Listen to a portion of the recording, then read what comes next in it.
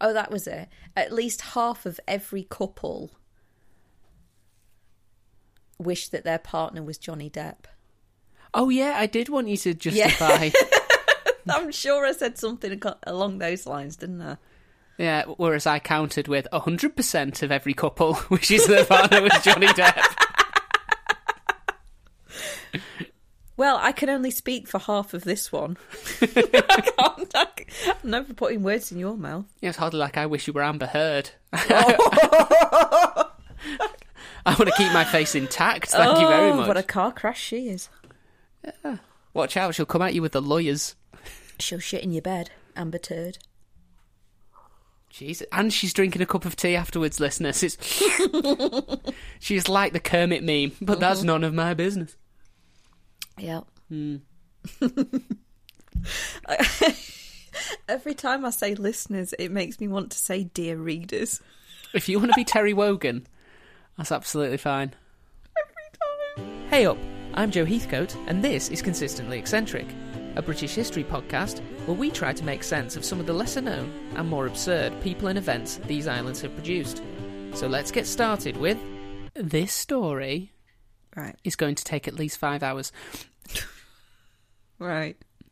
This story begins in the Victorian era. Okay. Vincent van Gogh. A name I hope you recognise. No, never heard of him.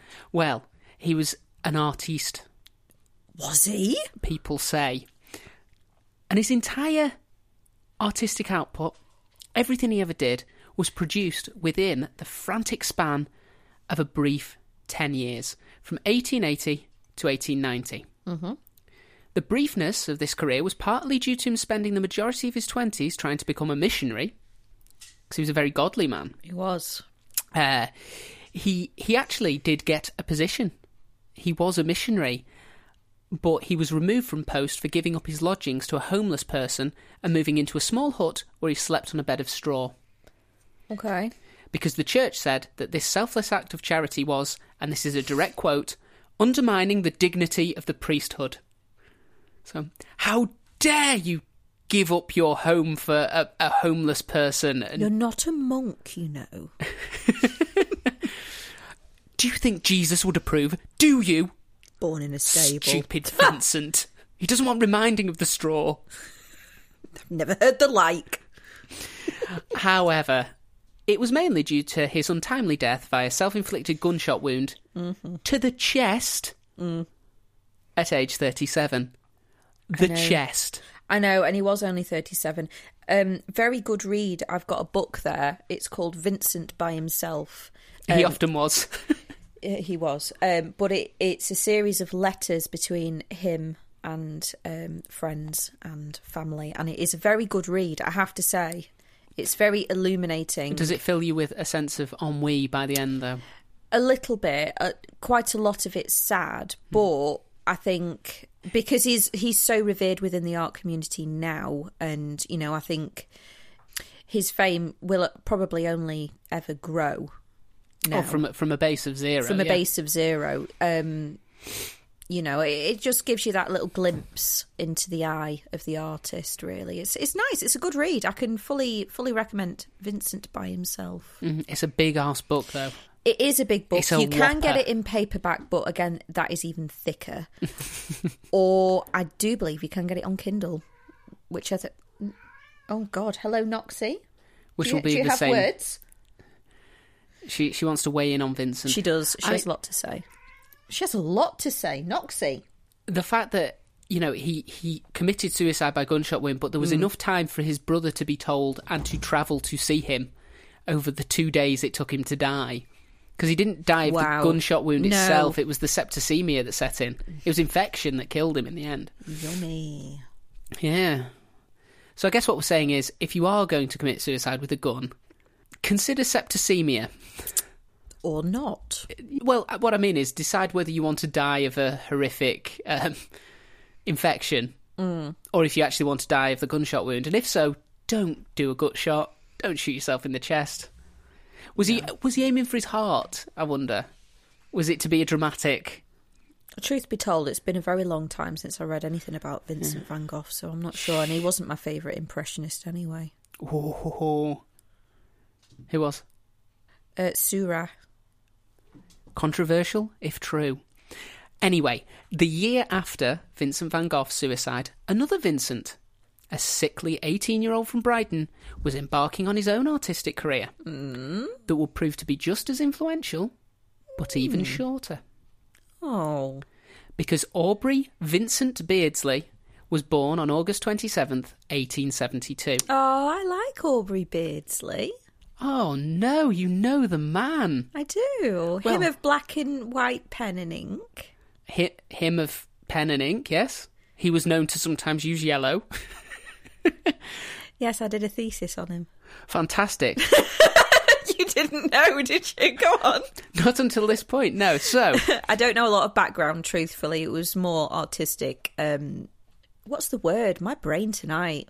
There's not enough tea. You should be able to fill in the gaps then, because Oh, I'm not sure. So anyway. What the bloody hell is this cat doing? She's going to hurt herself. I'm choosing to ignore this. Fair enough. So, he was born on August 27th, 1872. Technique, that's what I was going to say. Technique. Okay. His parents were living in the house of his paternal grandfather at the time he arrived, which proved to be quite fortunate, as his grandfather just so happened to be a retired medical surgeon, and his mother had a severe birthing-related illness shortly after he was born. Did she die? No, because they had this retired surgeon. Oh, right. Oh, that's lucky. Yeah, it really was. Very. It was fitting, however, that what should have been a joyous occasion was tinged with a bit of drama. Because when Aubrey's parents, Vincent and Ellen... Another Vincent. Well, Vincent was his middle name, so I think his middle name was for his father. Right. When his parents, Vincent and Ellen, had got married on October 12th, 1870, the weather had been so bad, with a storm blowing in from the channel, that they had to enter the church from a side door rather than the main entrance, because there were serious concerns Ellen would have taken off. Oh my God, how light was she? She was quite light. She was 3 stone 2. And her dress was huge, with many underskirts and petticoats. Oh my God, Mary Poppins. Yeah, that's how it would have been. So they had to go through a side door, which seemed to be a bit of an ill omen, but they shrugged it off. Then almost immediately after the wedding, the widow of a clergyman announced that Vincent had agreed to marry her before marrying Ellen, and sued the new couple for breach of promise, which was a thing you used to be able to do. If someone broke off an engagement without due cause. Wow. You could sue them, basically going, I was banking on becoming Mrs. Beardsley, and now I'm not going to, so you need to pay me all the lost earnings, essentially. Lost earnings? Yeah. All that housekeeping money over the course of the next 40 years. Yeah, but there was now on paper, like... It was still a promise. And this is Victorian England. This is... A man's word is his bond. This is ridiculous. Well, Vincent, at the time, was living off an inheritance rather than a salary from a job. Because he was a bit of a sickly guy. He had TB. He was funding his lifestyle entirely from the passive income of the buildings that had been gifted to him. And in order to settle out of court and avoid a scandal, he was forced to sell off most of the property, ensuring that his newly married life would begin with the threat of financial hardship suddenly looming. And apparently from that point on, Ellen was she wasn't as into the marriage anymore.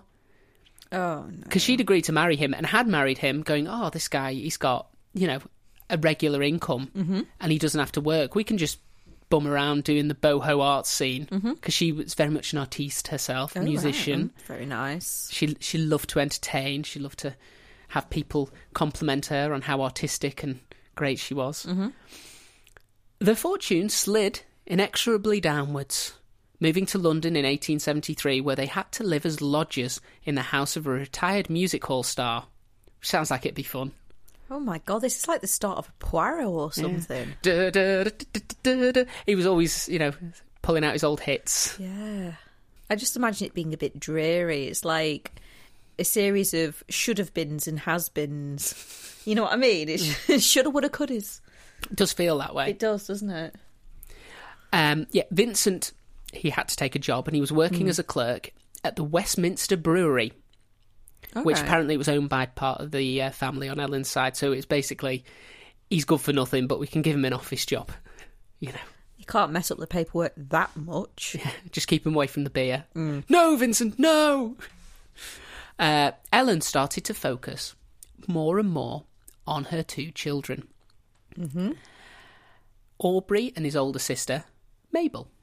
Oh, Mabel. Because she was determined that they would excel to the point that they could lift her back to the station in life that she felt she deserved.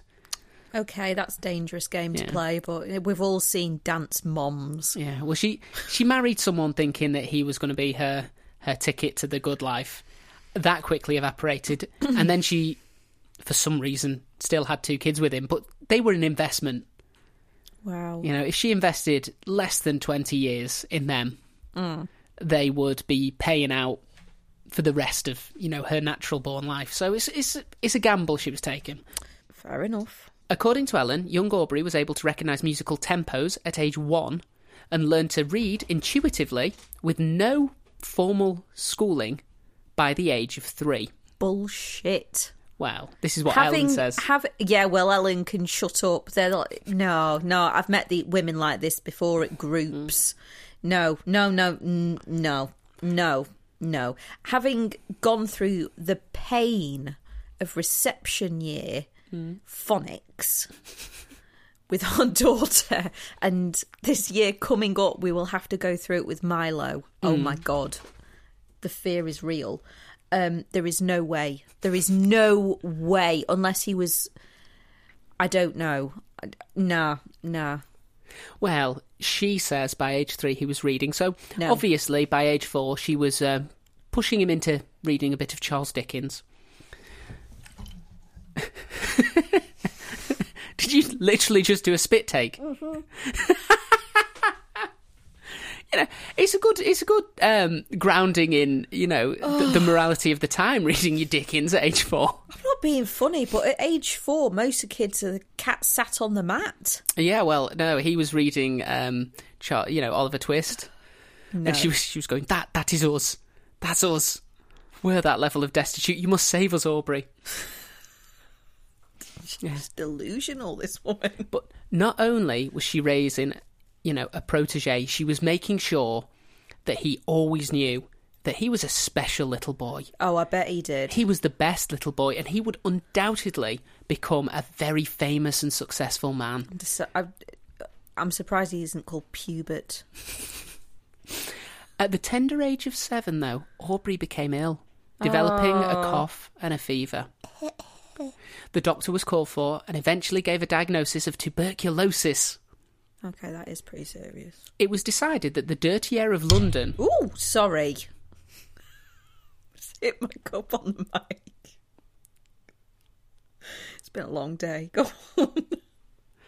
It was decided that the dirty air of London would damage Aubrey's chances of recovery, so he was quickly whisked away to the countryside to attend a small boarding school called Hamilton Lodge, about 8 miles outside of Brighton. Okay. Aubrey spent only 4 terms at the school, but it was his first chance to experience having friends his own age, and he quickly learned that the behaviour that impressed his teachers didn't impress those new friends. Aubrey responded by purposefully developing a reputation for pranks and mischief, and was able to switch between the 2 personas seemingly at will. Was he a bit like Jennings or just William? Well, it seemed like he was, intelligent enough. Like he could always catch up and he didn't really have to pay attention. And when he needed to, he could charm the teachers, but most of his efforts were, I want to be the guy. Yeah, I want to be the class clown. Bog washed. Every break time. It was also at this school that Aubrey started drawing in earnest. Mm-hmm. Although his mother gave the excuse that he returned to London as his condition had improved, it is more likely that the family couldn't afford the fees for another term. Indeed, at the age of 9, Aubrey had started selling his drawings, which were done on commission. Very nice. To family and to friends. He managed to earn a respectable 30 quid in just over a year, which back in, you're looking at the 1890s here, he's doing a fair old whack to make 30 quid a year. Well, that's not too bad anyway, now. It was thought, though, that this was a way of providing charity to the family without forcing his mother to accept direct help. Okay, fair enough. So the implication is they could see the family were moving towards destitution and they wanted to help, but... So they bought his dabs and scribblings? No, they commissioned them. They asked him to do certain things and he would do them. His dabs and scribblings. Yeah. Oh, let him do a picture. I'll put it on the fridge. But this played into Ellen's delusion very strongly. She's she's going, delusional. Well, he's already helping to support the family. He can read Dickens, Oh, no, he's on to Shakespeare by now. Oh, give over. So, yeah, she's not seeing it as what it is, which is concealed charity. And she's thinking, oh, look, if he's making £30 a year and he's 9, and if that goes up by a rate of £10 a year, he's going to be making enough for us all to live off by the time he's 20. Huzzah! It's starting. The plan. I want to... What's his sister doing at this point? His big sister? She was doing drama, acting and music. Oh, she was a thesp. She was a thesp, but she was actually quite a good thesp, apparently. I mean, when I say good thesp, we're talking top of Amdram. Aubrey also began producing illustrations to go along with whatever book he was reading at the time, reportedly starting with a Gothic novel. Gothic? Gothic? With a Gothic novel called The Jackdaw of Reims. It may have been the subject matter of his reading, or his naturally overactive imagination, but it was around this time that Aubrey claimed he experienced a vision. From God? I should think so, because the content of the vision gives a bit of a clue. Okay. It was a vision of a giant crucifix with a bleeding Christ falling off the wall. Oh, definitely not God then. Well, this is the thing. It's described as a giant crucifix with a bleeding Christ falling off the wall. And I don't know if there should be a comma in there and it's a giant crucifix and Jesus Christ is falling off a wall, or if there's a giant crucifix with Jesus on it on the wall. Falling off. Which, again, it's Jesus first, isn't it? Like, when you've got a slice of bread. Whichever way you slice it, this is sounding a bit Humpty Dumpty-ish. Yeah. Yeah. Either way, Jesus is getting a face full of dirt. Yeah. He didn't stay at home for long, did Aubrey, and he was back in school at age 12, being sent to the 300-student Brighton Grammar School halfway through term, to make it even more awkward for him to try and acclimatise. So this is a guy who, if we're being fair, went to just over a year of primary school and is then being sent to secondary school halfway through term. Oh, goody. In year 8, by the sounds of it. It's like, oh, good. Well, I'm going to do fine. He was assigned to act as a fag, or general dog's body, for those who didn't go to grammar school, for an older boy called Hind Smith. When asked what he could do that was useful, he responded by playing a piano piece he had composed, drawing a caricature of Hind Smith, and then reciting a poem he'd written about a pirate. Right. This earned him the nickname Shakespeare from the other students, and more importantly, gave him an idea for a new personality to cultivate. Oh, God. So he's got his studious academic, he's got his prankster, but now Aubrey started playing the part of a world-weary artiste. Oh, God. Complaining eloquently and humorously about having to learn such trifling and unimportant subjects as maths and science. Yeah, I feel his pain. Yeah, his carefully cultivated character ensured that he was liked by the teachers and students despite his barely passing grades and inability to take part in sports due to his fragile health. So he'd stand on the side making witticisms while coughing into a handkerchief while the other boys played rugger. And was it a white handkerchief and was there about 3 spots of red blood on it? It's the assumption, Not right now. Right, okay. There will be, though, because TB is something that doesn't go away. Is it not? Not at that time. There was no way of treating it. So he basically was just living with TB from the age of 7. God. Right, okay. It was testament to how well he played the part that he was thought of as an intellectual despite his lack of academic achievement. He began reading Byron, Shelley, and the work of Edgar Allan Poe, but was also an avid reader of fairy stories and Alice in Wonderland. Yay, my favourite. Enjoying the illustrations as much as the stories themselves. Yeah, I like pictures. Pictures is good. Words make my brain hurt hard. Yay. I need the pictures to tell me what done gonna happen. In my book.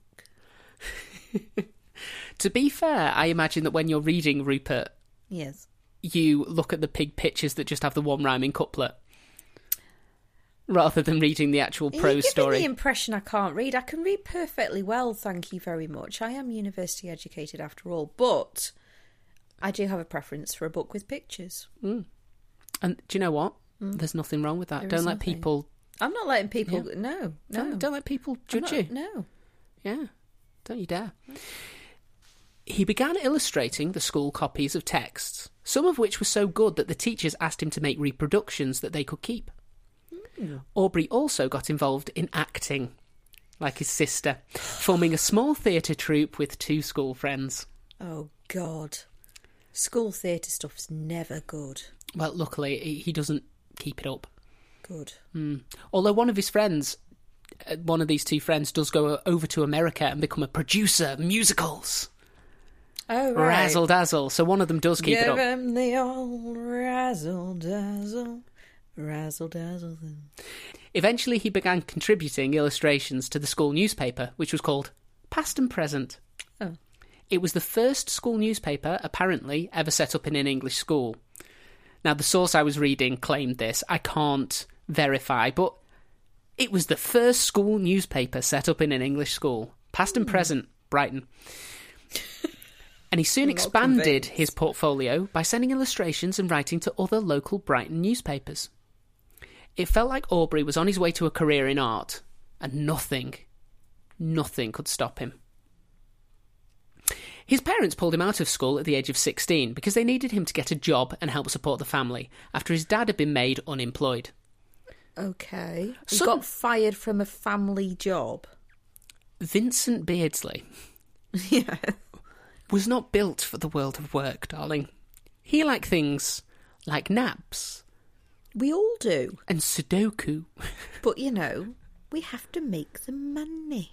Well, Vincent didn't because he had a son now who could take over the role of do we making get the to family do that, money. do we? Oh, not taking over his job. I mean, taking over the role of provider. Right. And suddenly, Aubrey's mother was speaking less about his special talent and more about his ability to contribute to the family purse. Oh. And in order to completely crush his dreams of an artistic career, he was pushed into the post of an insurance clerk. So he was going Based on what? based on the fact that he could write. It was a low office position. It wasn't that he had to understand anything about insurance. It was basically Right. copy this. Oh, right, okay.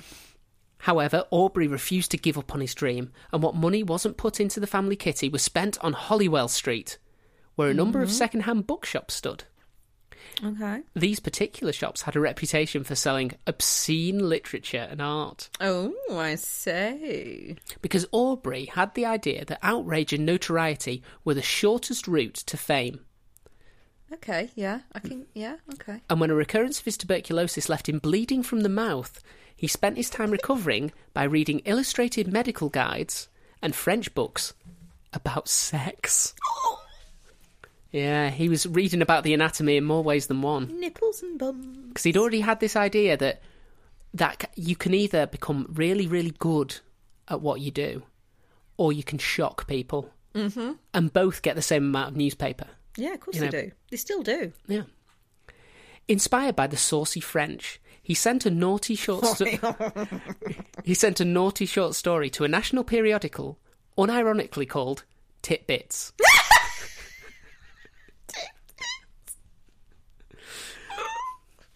Love it. They published his naughty story, and they sent him 30 shillings. 30 shillings for Yep. tidbits. 30 shillings from Titbits. As much as Aubrey wanted to be an artist, above all, he wanted to be famous. Right. So the validation of payment for his story led him to make the snap decision to become a writer instead. He dramatically collected together his best pen and ink drawings into an album for posterity, Okay. so that he could look back over, on a dreary day. We can. I also liked to do art back in the day, and he'll show people and I go, but these were amazing. Not only are you the premier writer of saucy short stories, you are also an amazing artist. Yeah, he vowed then, after he collected them all together, to focus solely on writing from that point onwards. Okay. Firstly, he tried to write a 3-act play, but this was a bit harder than a short story. Yeah. And Aubrey had never really developed an attention span. No, some people don't. So he didn't finish it. He got maybe half an act through a 3-act play. Oh God, a sixth of the way through. But it's okay. It's okay. It's teething troubles. He just needed a different kind of challenge. To be honest, I once decided I was going to write my murder mystery book, and I've written a chapter and a half. Yep. Yeah. I've written more than that of mine, but still remains unfinished. Yeah. Yeah, and weirdly, after failing to write a play, which I think of as quite a brief thing, he thought, I'll write a novel. But he found that this was even harder. It is really hard. Yeah. So he returned to drawing in 1891. Okay. Finally, though, this time, actually deciding to study the medium by visiting galleries and museums, collecting prints, illustrated books, and, of course, if you want to be an artist, you have to draw. He started sketching. Good. Both during his free time and whilst at work in the insurance office. Instead of doing insurance-type things, he was just sketching the other people who were sat over their desks doing the actual work, or when the managers came in to shout at him for not reaching his targets, he would be sketching them. Mm-hmm. And luckily for Aubrey, he was allowed to get away with it, as the bosses liked the caricatures he did of them. Oh, that's all right. So he just invented the post of office doodler chronicler. Yeah. And they went, yeah, okay, Aubrey. Fair enough. Yeah. I can't stay mad at you. You catch me so well. You see into my soul. Fair enough. By July of 1891, after nearly 4 whole months of dedicating himself to artistic study, Aubrey felt he was ready to become a professional. To confirm his hypothesis, he collected together a portfolio of his best work and went directly to the house of his artistic hero, Edward Burne-Jones, one of the stars of the aesthetic movement alongside William Morris. Yes. So he's aiming high. This is a pre-Raphaelite sort of grandee that he's just going to visit unannounced at his house. Aubrey was invited in and was shown some of the paintings Burne-Jones was working on before he was finally asked by the older artist if he happened to draw himself. He probably clocked the folio. I was going to say, he'll have taken a bag of... No, he did. He had his portfolio with him. And probably the entire time when he's trying to show Aubrey stuff, Aubrey sort of, Oh, for God's sake, fine. Show us your etchings. Do you draw? Yes. Aubrey handed over his portfolio and waited for the assessment of the man he considered to be the best living artist in the world at that time. Ooh. And this is the response he got. Oh, I'm waiting. You should never meet your heroes. Yeah. In my opinion, you should never meet your heroes. This is what Burne-Jones said, right? I seldom or never advise anyone to take up art as a profession. But in your case, I can do nothing else. You beautiful bastard. Wow. I added the last bit. Oh, it worked for him then. Which, yeah, it's a pretty comprehensive thumbs up. Yeah, I'm always like, like famous people and people you admire and, like people you look up to, idols, whatever field that you're in.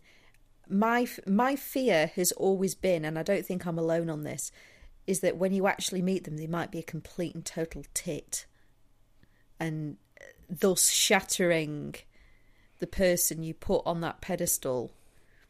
And so I don't know. I mean, it worked out for him, but I think it probably doesn't work out 50% of the time at least. Probably not, but Aubrey was a lucky bugger because he was. Not only did he give him the thumbs up, Burne-Jones, he immediately took on the role of patron and offered to help in any way he could. Oh, wow. Suggesting that Aubrey would only need to study for about 2 hours a day.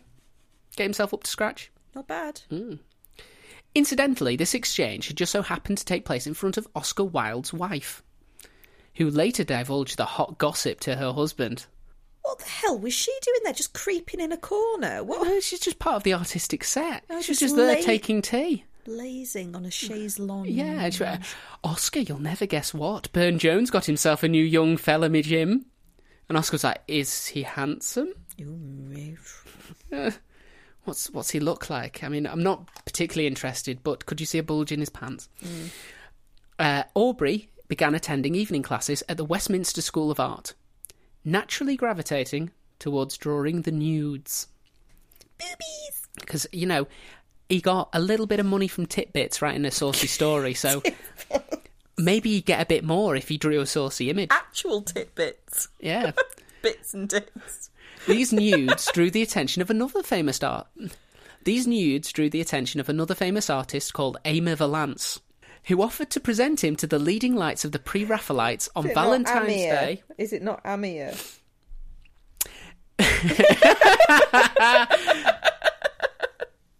These nudes drew the attention of another famous artist called Amir Valance, Thank you. who offered to present him to the leading lights of the Pre-Raphaelites on Valentine's Day, 1892. It was a day when Aubrey was indeed showered with love.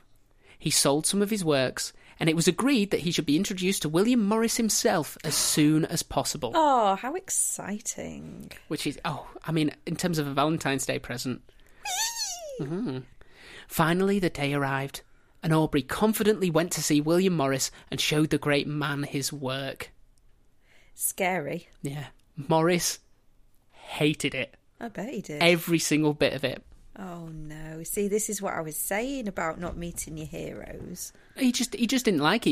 He was just upfront and open about it. It's like, I don't care for your work. Yeah, it's one of those. It's part and parcel of kind of creating anything really. Music, within the sphere of the arts, is so subjective. But I'm not going to lie, it hurts when somebody says, "Nah, it's not for me." It does hurt. No, you're putting yourself out there in a very raw sense. It is very raw. Well, it was Aubrey's first experience of rejection. Oh. And it's fair to say he did not take it well. I wouldn't imagine so. He abandoned any desire to join the Pre-Raphaelites, and even though he had agreed to complete a commission of illustrations for a new edition of Le Morte d'Arthur, the Arthurian legends, he otherwise abandoned the Pre-Raphaelite style in favour of a Japanese graphic style that he called Fantastic Impressionism. Ooh. It contained many more nipples and penises. Crack on, mate. In keeping with this new and shocking subject matter, Aubrey also began flirting with homosexual culture, becoming a dandy. Was he gay? It's very hard to tell. As far as I can see, he was completely asexual.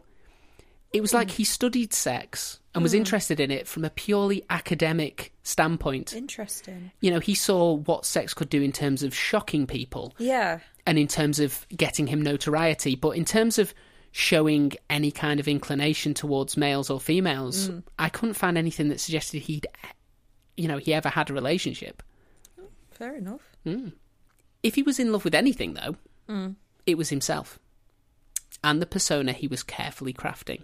Yeah. He joined a new group of artists called the Decadents, Ooh. joining them for a group trip to Paris in the summer of 1892. Nice.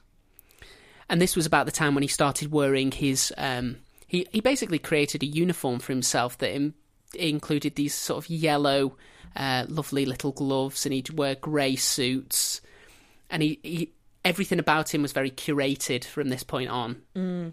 He decided that with the Decadents, with this fantastic Impressionism style, he had what was saleable.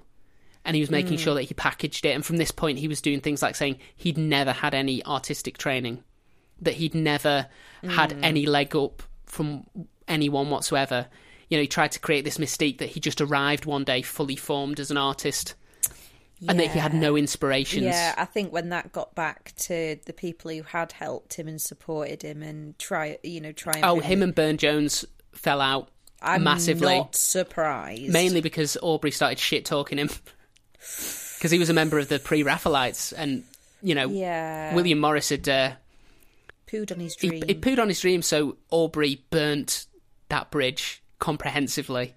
He was like, I don't need to have any connections with them at all. He was only completing the Le Morte d'Arthur under duress. Does he not come across to you, this is how I read him, as a narcissist? He comes across to me as extremely insecure because his mum told him he was going to be special and he was great and told him all these things he was doing before he had memory. So, when you were 1, you were tapping out and all of this. So it feels like he just can't fail now. Well, that's an interesting question. Are narcissists born or are they made? I think it's a mix of both. I think there'll be some nature, some nurture. But in this case, I think anything that told him that he was a failure, he had to completely expunge from his life. He had to, get it, because he couldn't handle that, because it didn't fit with the worldview his mum had brought him up to have, that he was perfect and everything he did was perfect. It's an important life lesson, that, isn't it? It's something we're definitely, kind of quick to pick up on. I mean, it's very hard, especially with young kids, to kind of tell them that what they're doing, they could do better, or oh, you've not got that quite right. You don't shatter their dreams, but I think you do need to give them good spoonfuls of reality, rather than creating a world of no failure, because that's just ridiculous. Well, we're seeing the impact of this, because he jumped in with the decadence. He was like, right, they're all saying I'm great, I'm all in with these guys now. Right. He was celebrating when they went to Paris as well, because he'd received a commission in his new style to create a series of black and white posters, which would net him 160 quid and enough work to keep him going for at least a year. He took the opportunity to resign from his insurance job, which I'm sure they were devastated about. Well, yeah, I mean, he was hardly working hard, was he? No. / at all.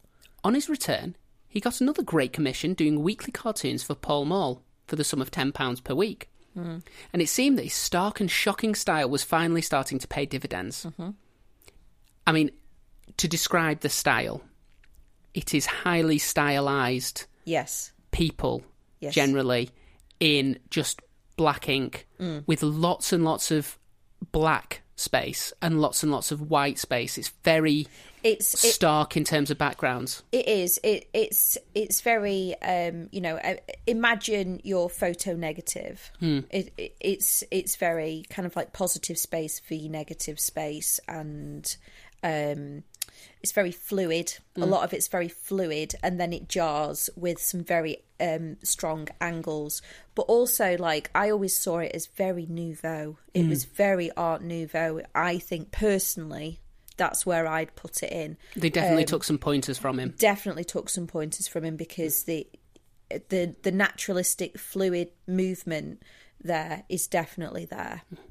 Well, it was shocking. It was new. And it would gain the attention of other notorious celebrities, including Oscar Wilde. Oh, back to the Wilde. Oscar and Aubrey met and immediately hit it off, with Oscar providing Aubrey with a signed copy of his latest play, Salome. Inscribed, March 93, for Aubrey, for the only artist who, besides myself, knows what the Dance of the Seven Veils is, and can see that invisible dance. Don't know what it means. How mysterious. I know. It had been planned that Oscar Wilde would join Aubrey and the other decadents on their second annual Paris trip, as he was apparently very interested in furthering his relationship with the young man, specialising in obscene drawings. But at the last minute, he was called away. Okay. Because when you're Oscar Wilde, you have things to do. You do. You're a busy man. To make up for the disappointment, though, Oscar commissioned Aubrey to provide illustrations to his new play on his return from Paris. So he was going to do the Salome illustrations. The 93 trip turned out to be a right laugh. Not only did the decadents live up to their name by skinny dipping in the lake at Versailles...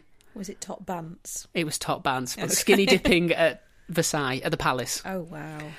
But they also packed into a cab so tightly that the bottom fell out, and they were left skittering along on their feet like a foppish version of the Anthill Mob. I'm getting Flintstones vibes from that. It was a bit Flintstones. Yeah. They were on a hill, apparently. So they just had to keep going. Oh, my God. On returning, Aubrey realised that he had 3 long-term commissions, as well as a weekly commitment to Pall Mall, so he naturally decided that this was the perfect time to add another project called Masks, a planned book of illustrations and incidental prose, meaning that the two elements would have no connection to each other. No. So he was very much of the opinion that he was constrained as an illustrator. Yes. By the fact that what you drew had to be in some way connected to the writing that had come before. That's part of commission work. Yeah, and he hated that. So he envisaged an opportunity where he could just draw whatever he liked, and it didn't really need to match whatever text there was there. Oh, and that the disconnect between the two itself would be an artistic statement. I kind of get it, but also that's just what your portfolio is. So it's essentially just going to be a bound portfolio then. Yeah, essentially, yeah. Yeah. Yeah, he just wanted an excuse to draw whatever came to mind. Yeah. And to be fair, you know, it probably was for the best, because he was so sick of the Mort Arthur commission by this time, considering he was having to do it in a style he no longer identified with. Okay. You know, because it was being released in a serialization, so the first ones he was dead into it. Yeah. And they were beautiful drawings. And then he was starting to be late with the commissions, and he was starting to have to be chased up. He was hiding penises in the background by this stage, just to try and convince himself not to give up on the project. I'm enjoying the bolshiness of that. Yeah, the only way he could force himself to do it was by trying to play pranks. Yeah. Yeah. Going back to his school days. Yeah. He grudgingly carried on with his commissions into 1894, pushing the boundaries of taste, especially in his Salome illustrations. This started to create tensions with Oscar Wilde, who realised that his play might be upstaged by the accompanying illustrations. Because people were talking a hell of a lot more about... The Head of John the Baptist is one that's famous.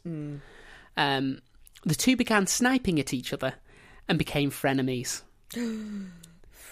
So whenever they met, it was sort of like forced politeness and smiles, but they'd be snide comments, they'd be releasing things to the newspapers. You know, yeah, a smile just with your mouth, not with your eyes. Yeah, those kinds of things.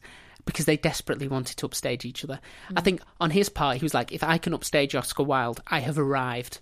And Oscar was on top at this point, so it was, I need to make sure that I maintain my position. Understandable, yeah. It got so bad that when Aubrey and a friend came up with the idea for a periodical celebrating the art and writings of the decadent movement in April, Aubrey insisted that there was a stipulation that Oscar Wilde was not allowed to be a contributor. So he's literally, I want a no Oscar clause in this. Wow. Yeah. The eventual creation was called The Yellow Book and would cost 5 shillings with an initial print run of 5,000 copies. And 5 shillings was quite a bit. You know, this was a middle class book. This was not. Was it a coffee table book? It was a coffee table book, yeah, because it was articles, it was illustrations, it was bits of prose. It was something that you could have to show that you were part of the bleeding edge of the artistic movements. Also, I mean, you know, if you wanted to have a book to have out, you know, I imagine kind of like middle class parties where you might have such and such to, you know, impress. You know, being radical was, you know, at the forefront of what people wanted to be. You know, desperately wanted to be. Oh gosh, aren't they edgy? Well, it was not received well by the critics. Oh, okay. But they complained about things like, it's too shocking. It's got too many boobs in it. Yeah, there's. I mean, that's just a perennial problem. And anything at the cutting edge, it's perennial problem. Well, the notoriety surrounding it ensured that the 5,000 copies sold out in 5 days and led to multiple reprints for both the domestic and foreign market. Wow. However, it went down well in France. It went down well in America, apparently. No! Yeah, the Americans loved a bit of it. Wow. However, despite the massive profits and his increasing fame, Aubrey was frustrated that his Yellow Book was being referred to as the Oscar Wilde of periodicals. Frenemies. Yeah. So he's like, I've done everything to keep Oscar Wilde away from this. It's the Oscar Wilde of books. Shit! You piss off, you Irish tit! Frenemy you. But Aubrey, at least, was a celebrity in his own right now. And his grey suits and his claims to have arrived fully formed to the art scene were being lapped up by an audience that wanted someone with that air of mystique. Yeah. And the fact that he was this gangly, sort of emaciated youth with a very angular features and very long fingers that he showed off in every picture I've ever seen of the man. He looked like one of his creations. He was so sickly. Yeah, but he was graphic. Yes. You know, he was designed almost. It was. Well, here's an interesting point. I I can't remember who said it, so don't ask because I don't know. But when I was studying art and design, which is what I have a degree in, it has been said that when you create art as an artist, you do put so much of yourself in it that everything that you create looks like you in some way. Okay. Well, I So- can definitely see it with Aubrey. Yeah, I think some people it shows. I think it depends on what you're creating. You know, I mean, If you're drawing people. a bowl of fruit, I think you're struggling. But I don't know. Maybe it's the way you put it together. Maybe it gives the essence of who you are as a person. The way you mark on the page. To be honest, I can see that with Picasso as well. Yes. And Dali. Yes. Yeah. Yeah. So you leave an impression of yourself on Makes the page. me worry about Lowry. Oh, have you ever seen Lowry? I'm imagining Old Man Flat Cap. Pretty much. Oh, fair enough. He's Well, lovely. then yes. Yeah. Yeah. You know what I mean? get it. It's just like if you could play a game where you had loads of famous pictures and then you had the artists, would you be able to match them? We shall play such a game. We should. I We think. should, I yeah. think so. Christmas quiz, we'll do that. Match the picture to the artiste. Yeah. I mean, you'd have to go ones that aren't so well known facially. I mean, if we did Van Gogh, Picasso, Dali, Yeah. It's Yeah, like people it's not gonna who- be that people know difficult. who they are, but I think we could use that as an idea. yeah, put a pin in it. Anyway, back to Aubrey. He was also, now that he had the celebrity, in order to try and, keep himself in the public eye, much like Oscar Wilde, he was flirting with the idea that he might be a secret homosexual. So he's making little right, comments, but never anything too, salacious, just enough to give hints. But the constant glare of celebrity took its toll on his fragile health, and in November 1894, he was forced to leave London for the Malverns after another lung hemorrhage, which must have been fun. Apparently, it's just, he wasn't coughing up blood was just dribbling up. Yeah. The second, third, fourth, and fifth editions of the Yellow Book were released with Aubrey as art editor. He had finished his commissions and was looking forward to a new, even more shocking project when disaster struck. Oh no. And it wasn't his health. Okay. On April 6th, 1895. That's our anniversary. April 6th is, hopefully not 1895. No. But it's not just the anniversary of our love. Oh, Welcome lovely, to our love. lovely lumps. Um, Welcome to our love. car share. If you haven't watched it, watch it. It's amazing. It's also the anniversary of Oscar Wilde being arrested for gross indecency. Is it? It is. He was arrested on April 6th, 1895. Gosh. And it was reported that he had a copy of the Yellow Book under his arm at the time. Wow. In spite of their strained relationship, the Salome Commission had linked Aubrey to Oscar in the eyes of the public. The Yellow Book editors fired Aubrey, but only told him after he completed the cover for the 6th edition. It was quickly and quietly replaced.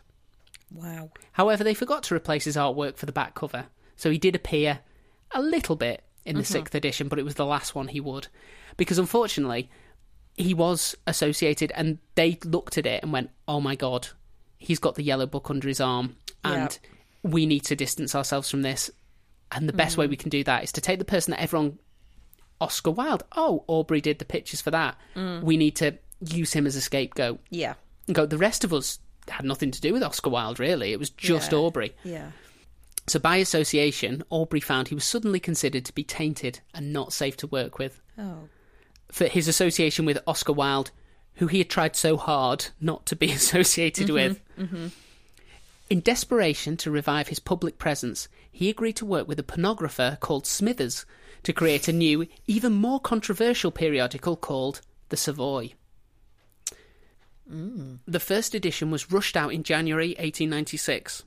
However, while the Yellow Book editors had challenged Aubrey to produce subtle work, Smithers encouraged Aubrey to be shocking and controversial. The reception was not good because, all the people around him in the decadent movement were going, Aubrey, it's a bit on the nose, mate. Yeah, you're being obvious now. Whereas Smithers was going, larger breasts! Bigger dangles. Come on! I want to see it turgid. Mm-hmm.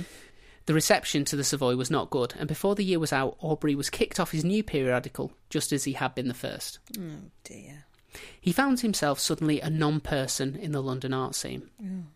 Never being good at accepting rejection, he redoubled his efforts even as his health began to fail again, desperately seeking to be accepted back into the fold. It's a bit of a tragic story, really. A no one to a someone to a no one. Yeah, and how brief his someoneness was. Oh, yeah. His frantic work schedule inevitably took its toll, and on December 10th, 1896, Aubrey suffered a further massive hemorrhage. Yeah. While trying to recover, Aubrey had a revelation that he described as a spiritual awakening. Realising he may never be accepted again in artistic circles, he looked for another community that might take him in and give him purpose.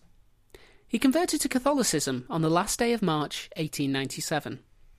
Soon after, on April 9th, he moved to France in the hopes that it would aid his recuperation, determined to rediscover his pre-Raphaelite beginnings and to produce Christian art that would allow him to recuperate his image. Fair enough. He wrote in his diary that the coming year, 1898, would see either his death or his greatest accomplishments. Mm. It was clear by March 6th that the latest hemorrhage was terminal. Mm-hmm. The following day, he wrote to Smithers, imploring his former employer to destroy all of his most controversial works that he'd been working on prior to his conversion. Realising that Aubrey was dying, Smithers naturally refused the request, as he reckoned that the art would soon be increasing in value. Yeah. Although I'm sure he didn't tell Aubrey that. It's like, Smithers. Yeah, I've burnt it. It's in the bin. Promise. The big Bernie bin. Pinky swear. Yeah. Thank you, Smithers. No, thank you, Aubrey. Aubrey Beardsley died on March 16th after 10 days of increasing agony. He was only 25 years old. But in his brief career of only 6 years, he had managed to become one of the most notorious artists of the late 19th century. He was buried in France. And that is the brief life of Aubrey Beardsley. But his work is brilliant. Oh, God, yes. He's absolutely brilliant. So, yeah.